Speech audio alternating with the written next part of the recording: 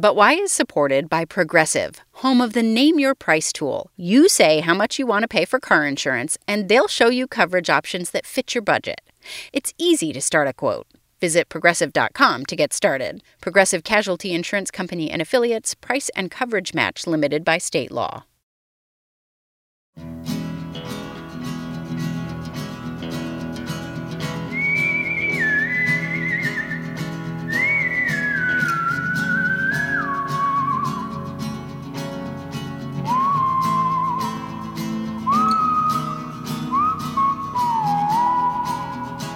This is But Why, a podcast for curious kids from Vermont Public Radio. I'm Jane Lindholm. On this show, we take questions from kids just like you, and then it's our job to offer you some answers. You can submit your own questions by having an adult help you record yourself. We'll give you more details at the end of the episode. Have you ever been threading one leg through a pair of pants in the morning and wondered, why do we wear these? Or how did pockets get invented? And why are the pockets designed for girls' clothing sometimes smaller than the pockets designed for boys' clothing? Or what's up with underwear? If you have wondered those things, well, this is just the episode for you. And if you haven't, stay with us. I think you'll find this pretty interesting. Just wait till you hear how shirts were invented and what they were used for. Hello. My name's Bhakti. I live in Australia, Queensland, Majimba, and my question is, why do we have to wear clothes? And I'm 9. Hello, my name's Olivia. I'm from Barberton, Ohio, and I'm 6 years old. My question is, why do humans have to wear clothes? Many people think we started wearing clothing for practical reasons of warmth and protection, basically. My name's Amber Butchart, and I'm a dress historian. So I spend my time thinking about clothes in the past and what clothes can teach us about history. Amber Butchart is going to guide us through a little bit of the history of the clothes we wear and why we wear them as she answers the questions you've sent us, like Bhakti's and Olivia's. We don't have fur like a lot of other animals do. So when modern humans began moving away from very warm places like, continental Africa into colder parts of the world, we need to protect ourselves somehow. We need to wear something to keep us warm if it's very snowy outside or if it's very cold. So this is one answer, that we wear clothes for protection. But while that might explain why we have to wear something to cover our skin from the elements, there are a lot of other answers that help explain the what, the kinds of clothes we wear or don't wear. And that's the stuff that really interests Amber. Remember she said she's a dress historian? That doesn't mean she studies dresses. She's using dress as a verb, to dress yourself, get dressed, dress up, dress down. She studies how the clothes we wear are connected to where we live and what kind of culture we grow up in, and what time period we're growing up and living in. I've always loved old clothes. I love shopping for secondhand clothes. I love rummaging and sort of treasure hunting through vintage stores, through markets, all of these places looking for old clothes. Amber's job in a clothing store when she was younger got her started researching some of the old clothes she found interesting. And she liked that so much she decided to go back to school to study history and fashion. And now she does TV shows and podcasts and writes books and teaches. So let's look at that question about why humans wear clothes from another angle now. The other answer is to do with ideas around culture and society, and really to do with ideas around modesty as well. In this case, modesty means what's considered proper or appropriate, broadly accepted as not being too wild or out there. A lot of how we dress comes down to what is considered appropriate in our culture. The idea is that these cultural codes built up across time, across millennia and centuries, ideas that certain parts of our body should be covered up. And so we tend to see, and I'm sure you can all imagine the areas that I'm talking about, we tend to see particular areas being covered in various different cultures, many different cultures from very, very far back in history. So we have these sort of social ideas to do with what parts of the body should and shouldn't be on display, but we also have that combined with this need, especially in colder parts of the world, of, protection from the elements. That can change over time, right? In some cultures and in some time periods, you might not expose your shoulders or your, sort of upper neck area. And in some cultures, you do, right? And that changes over time and depending on where you live and even what family you're in, what is appropriate or not appropriate for you. Yes, exactly. So ideas around, what people should and shouldn't expose, what parts of their body, these ideas can change hugely. They can change between cultures, they can change across time periods. Various different points in history, different parts of the body have been, believed to be very salacious and areas that should be covered. Salacious kind of means scandalous or too racy. Or alternatively, areas that have not been seen as salacious at all and that can be left uncovered. And today, all kinds of ideas can feed into this. Ideas around, religion, ideas around modesty being related to religion or not, just ideas around what people are comfortable with. This all feeds into, what parts of our body we cover and what parts of our body we don't. It's interesting, too, to think about also how old we are changes things. A baby running around with no clothes on might be fine, but when you're 5 or 6 or 10 or 20, then you're going to look differently about running around naked. Definitely. Yeah, definitely. And it's interesting, actually. We do have some, in the past, there were some markers of age that we could tell through clothing that we don't have anymore. For example, this idea of breeching. Really up until the sort of early 20th century, little boys would always be dressed in dresses, up until the age of around about 7. And this age could vary. But if you have a look at paintings from the past, from the 18th century, from the 17th century, if you look at royal families, all of the very young children will be dressed in dresses, but it doesn't necessarily mean that they're all girls. And you're talking specifically there about cultures in Europe? Yes, this is definitely cultures in Europe.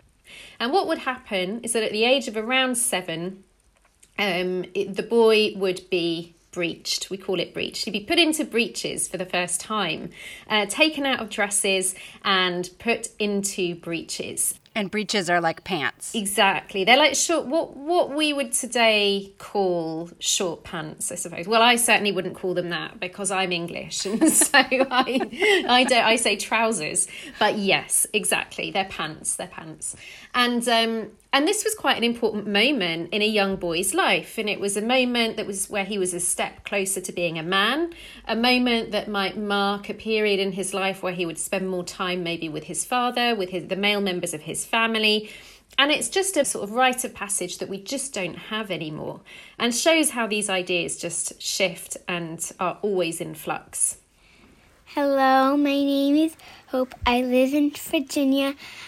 I'm 5 years old, and my question is, when did people invent shirts? Thank you. Well, shirts is a great item to talk about because we think today of shirts as an item of outer clothing, something you wear that you will show off to everybody else, that everyone can see. But originally, when shirts were developed, it was actually underwear. So this was not items that were meant to be seen on display. And for men especially, shirt was a really important item because it would usually be made of linen, something that's very easy to clean. And so it's an item that's really heavily associated with hygiene. It's the first thing that you put on next to your skin. And it's an item that can soak up your bodily fluids, if you get sweaty, anything like this. The linen will soak all of this up and you can very easily change and wash your linen shirt. The shirts at this time also were quite long, would come down to almost the knees, and in fact the bottoms of them could be drawn up between the legs, so they sort of functioned as underpants as well. As if you can imagine that. And so certainly it's important that this item is being changed very, very regularly. So it's an item that's really closely associated with keeping the body clean. And this is a period as well in the past when people didn't wash as much as we do today. You mean wash their bodies, let alone wash their other clothing? Yes, exactly. People did not shower every day in the way that we are maybe used to doing now. So the body is not being kept as clean. So the shirt has a really important function. Now, one of the earliest examples, I'm not sure if it's exactly a shirt, but it's certainly a linen garment that's very much like a long shirt or a long dress, was found in Egypt. And it's actually been radiocarbon dated to the late 4th millennium BCE. So it's one of the oldest garments of clothing that has ever been found, that is woven, that is sort of a whole garment, essentially. Well, I'm glad you're kind of talking about underwear because we have some questions about underwear. Hello, my name is Athena, and I live in Milan, Italy, and I am 6 years old. My question is, why do we have to wear underpants? And you kind of explained that a little bit, that it's a part of hygiene, cleanliness. Yeah, exactly. I think that's really very much it. Parts of our bodies, especially as we grow up, as we become older, certain parts of our body will generate more secretions than others, essentially. We sweat from our armpits, things like this. Various secretions going on, which means that we might want to keep that area clean and certainly regularly change the clothing that's being worn around there. That's one thing. But, you mentioned that shirts initially, when they were first invented, were not supposed to be seen. They were undershirts. And underwear, underpants, are also designed to go under your pants or under your skirt or under whatever you're wearing. So Graham wants to know, why are underpants pretty if they're covered by pants? I am 5 years old and I live in Potomac, Maryland. My question is, why are underpants pretty if they're covered by pants? Well, this is a good question, and I think a lot of people like to wear really pretty underwear because it just makes them feel nice. If you know you're wearing something nice, it doesn't necessarily matter that other people can't see it. It just makes you feel confident. It makes you feel happy. Maybe if you've got a pair of pants in your favourite colour, it will put you in a good mood when you put them on. So I think that is a reason why people make underpants that look pretty rather than just underpants that look ugly. No one wants to get up every day and put on something that looks really dreary and miserable as the first thing you put, against your closest to your body. You want to put on something that's going to immediately make you feel good. In just a minute, why clothing designed for girls sometimes has pockets that are smaller than the pockets in clothes designed for boys, if they have pockets at all, and why we bother with fashion to begin with. But first, a message for the adults who are listening. We have support from Paramount Pictures' new movie, If, in theaters May 17th. This movie introduces audiences of all ages to Bee, a curious young girl with the ability to see everyone's imaginary friends, a.k.a. IFs. Get it? Imaginary friends? Bee joins forces with Cal, an adult who can also see ifs, and together they embark on a magical adventure seeking to reconnect forgotten ifs with their long-ago kids. Ryan Reynolds brings comedic energy to the film alongside precocious new star Kaylee Fleming. If you have or have ever had an imaginary friend, let If answer, what if everything you believed as a kid was real? If is in theaters May 17th. But first, a message for the adults who are listening.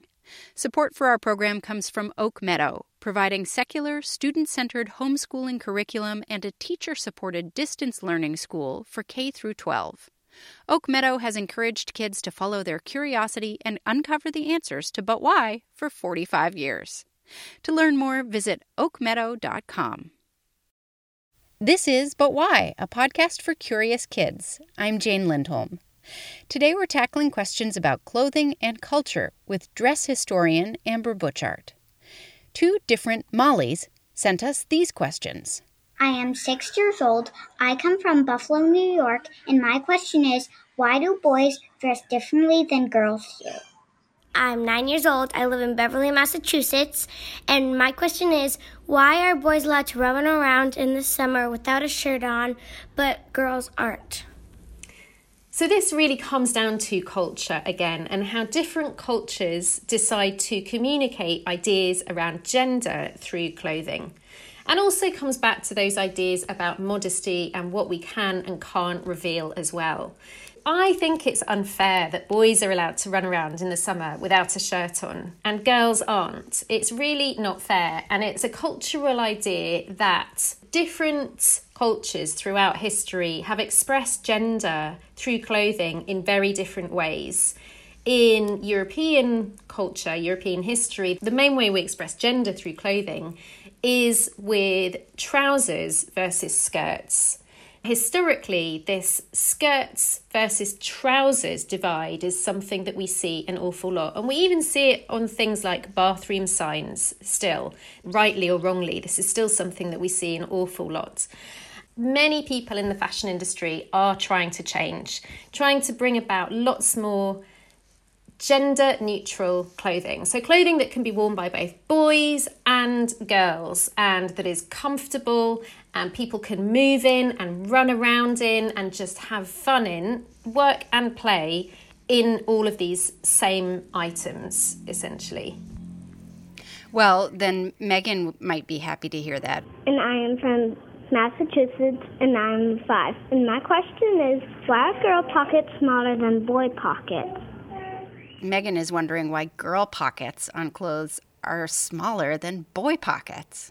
This is a really good question. And actually, the history of pockets is surprisingly interesting.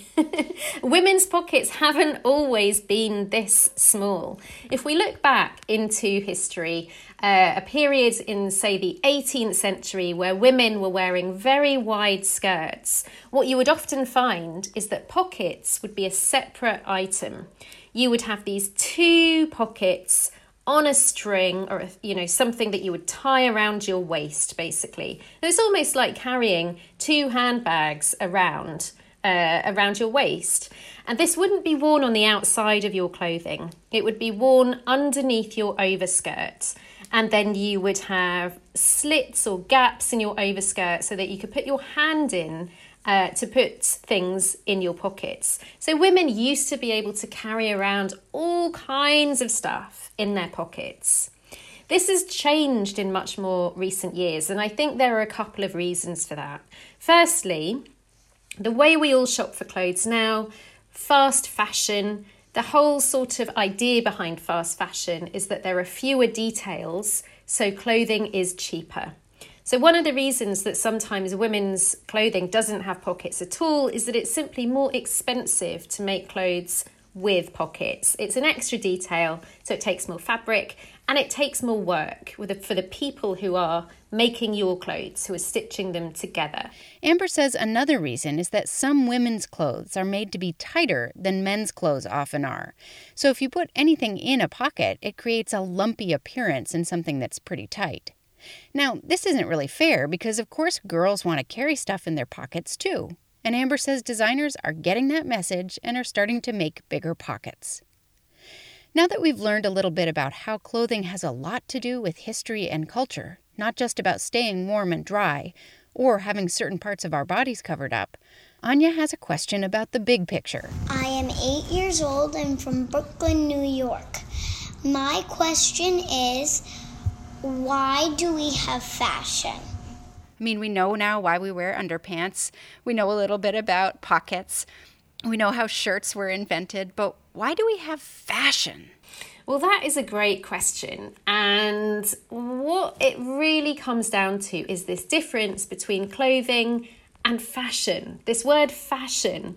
Now, this word doesn't just mean items that you put on your body. It doesn't just mean garments. This idea that some things are in fashion and some things are out of fashion.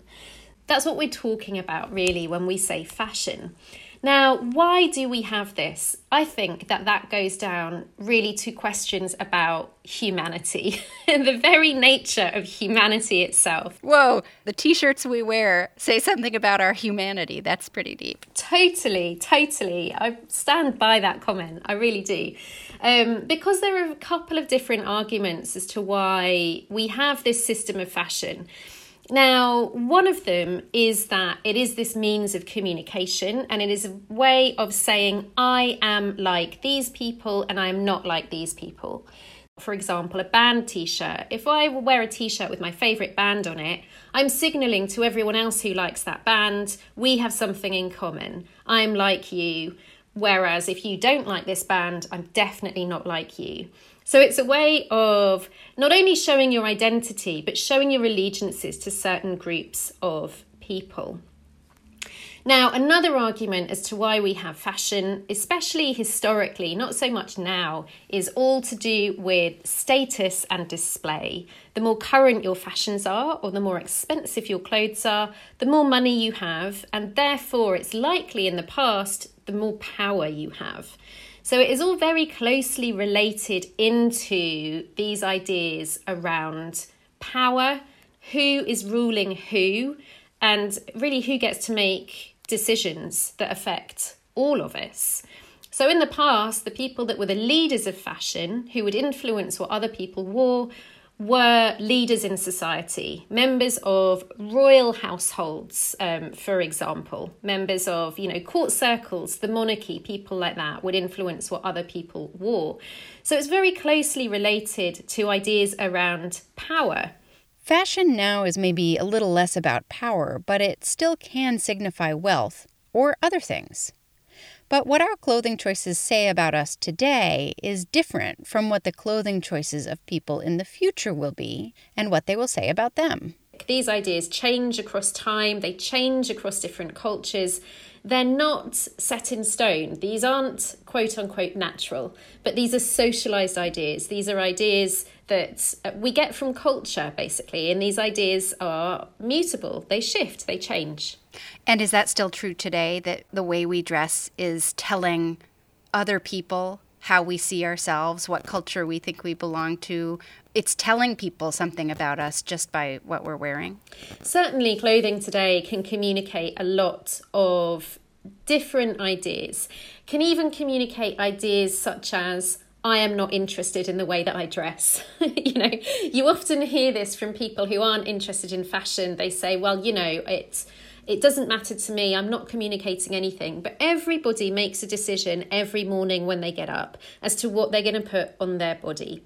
And with some people, the communication is very, very clear and very definite, especially with some kinds of t-shirts. It's a really simple garment, but it can communicate all kinds of things. You're maybe wearing a slogan t-shirt. You're maybe wearing a t-shirt with a political slogan. You're maybe wearing a band t-shirt that's telling people what your favourite band is. This is a very literal way of communicating something about you and your identity.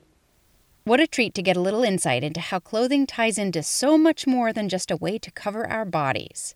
Now, before we go, I can remember a couple of times when I was a kid being teased because of something I was wearing that I really liked, or something I wasn't wearing that all the other kids my age thought was really cool and I just didn't like. So I asked Amber if she has any advice for those of us who dress a little differently sometimes. Absolutely. My advice is stick with it. It is those style mavericks that are going to be the designers, the stylists, etc., of the future. I remember wearing some outfits when I was a kid or when I was, a teenager and being laughed at for it, being ridiculed. And it's not a very nice experience, but I sort of always stuck with it because it was something that for me was very important to me and to how I express myself. And I just think it's hugely important to cultivate your own sense of style. It's important on a personal level. It's also important on an environmental level. I don't think we should all be blindly following fashion trends and buying stuff all the time. think about secondhand clothing, think about these more individual ways of dressing and really cultivate that. It is such a fantastic skill, and you have so many career opportunities ahead of you as well. So really stick with it. Don't listen to the haters. That's Amber Butchart, a dress historian, podcaster, broadcaster, instructor, and author. Thank you so much, Amber. And that's it for this episode. If you have a question about anything, have an adult record it. You should be able to do it on a smartphone. Try to be somewhere quiet and put the phone up pretty close to your mouth, but not so close that you're blowing on it when you talk. Tell us your first name, how old you are, where you live, and what you want us to investigate. Then have your adult email the file to questions@butwhykids.org. If you don't want to talk or you don't have a smartphone that you can use, it's totally fine to have an adult help you email that question to us. But Why is produced by Melody Bodette and me, Jane Lindholm, at Vermont Public Radio and distributed by PRX. Our theme music is by Luke Reynolds. We'll be back in 2 weeks with an all-new episode. Until then, stay curious.